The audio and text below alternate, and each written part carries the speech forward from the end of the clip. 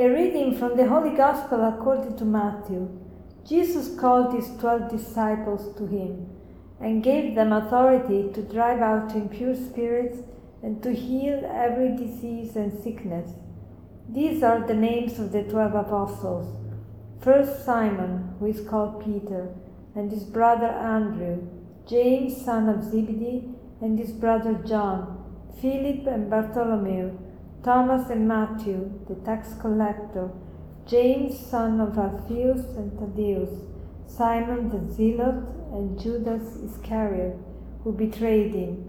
These 12 Jesus sent out with the following instructions: do not go among the Gentiles or enter any town of the Samaritans. Go rather to the lost sheep of Israel. As you go, proclaim this message: the kingdom of heaven is at hand. Jesus founded his church on the apostles. He chose 12 apostles. Why 12? Because 12 were the tribes of Israel, and the church is the new people of Israel.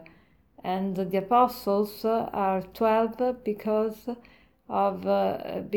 they are the new people of Israel, and the church is apostolic because it's founded on the apostles, on the teachings of the apostles, and on the priesthood of the apostles. The apostles shared the same priesthood of Jesus, and then they shared in their turn their priesthood to the new bishops, and the bishops to other bishops, until the priest that is ordained today. So this is called apostolic succession. It means that each priest in the Catholic Church is connected with the apostles and in the end with Jesus. So apostolic succession is the line of bishops stretching back to the apostles. All over the world, all Catholic bishops are part of a lineage that goes back to the time of the apostles. And so we can be sure that our priests are real priests because they share the same priesthood of Jesus. And the apostles were chosen by Jesus and they were very different from each other. They were different because of characters, of personalities, of political ideas, but at the same time they were very united because they were united with Jesus, and so in the end they were united also among themselves. And Jesus sent them not to the pagans but to the lost sheep of Israel. Why Jesus is telling this?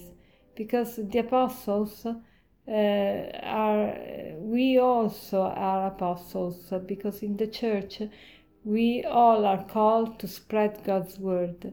And sometimes we think, who knows where we need to go in order to spread God's word? We think, I need to evangelize who knows where.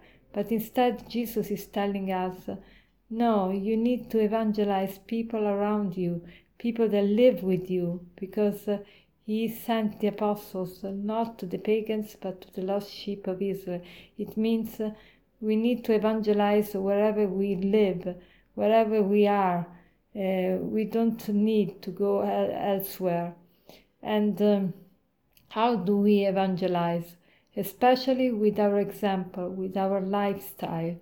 And our lifestyle can heal infirmities and sicknesses. What does it mean? The apostles were able to heal sicknesses, and also we are called today to heal sicknesses.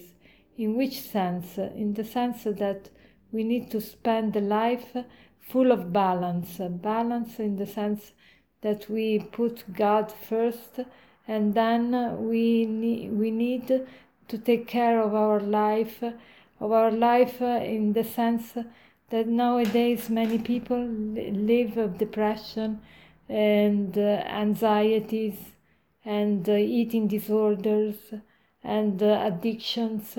These are the new sicknesses of modern time, and we can heal them with our example of life that is balanced.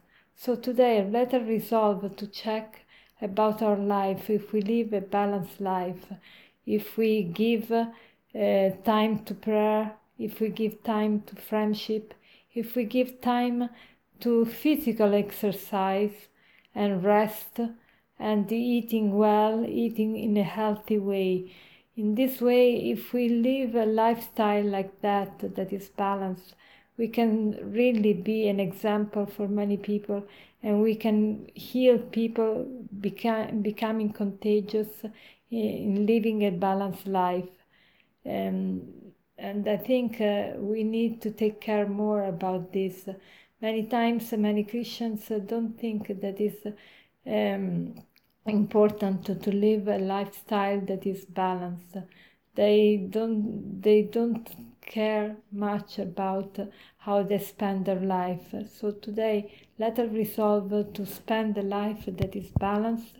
It can be an example for many people, and in this sense, we can heal people with our example. And as a conclusion, I would like to share with you this aphorism that says, "You will never find time for anything.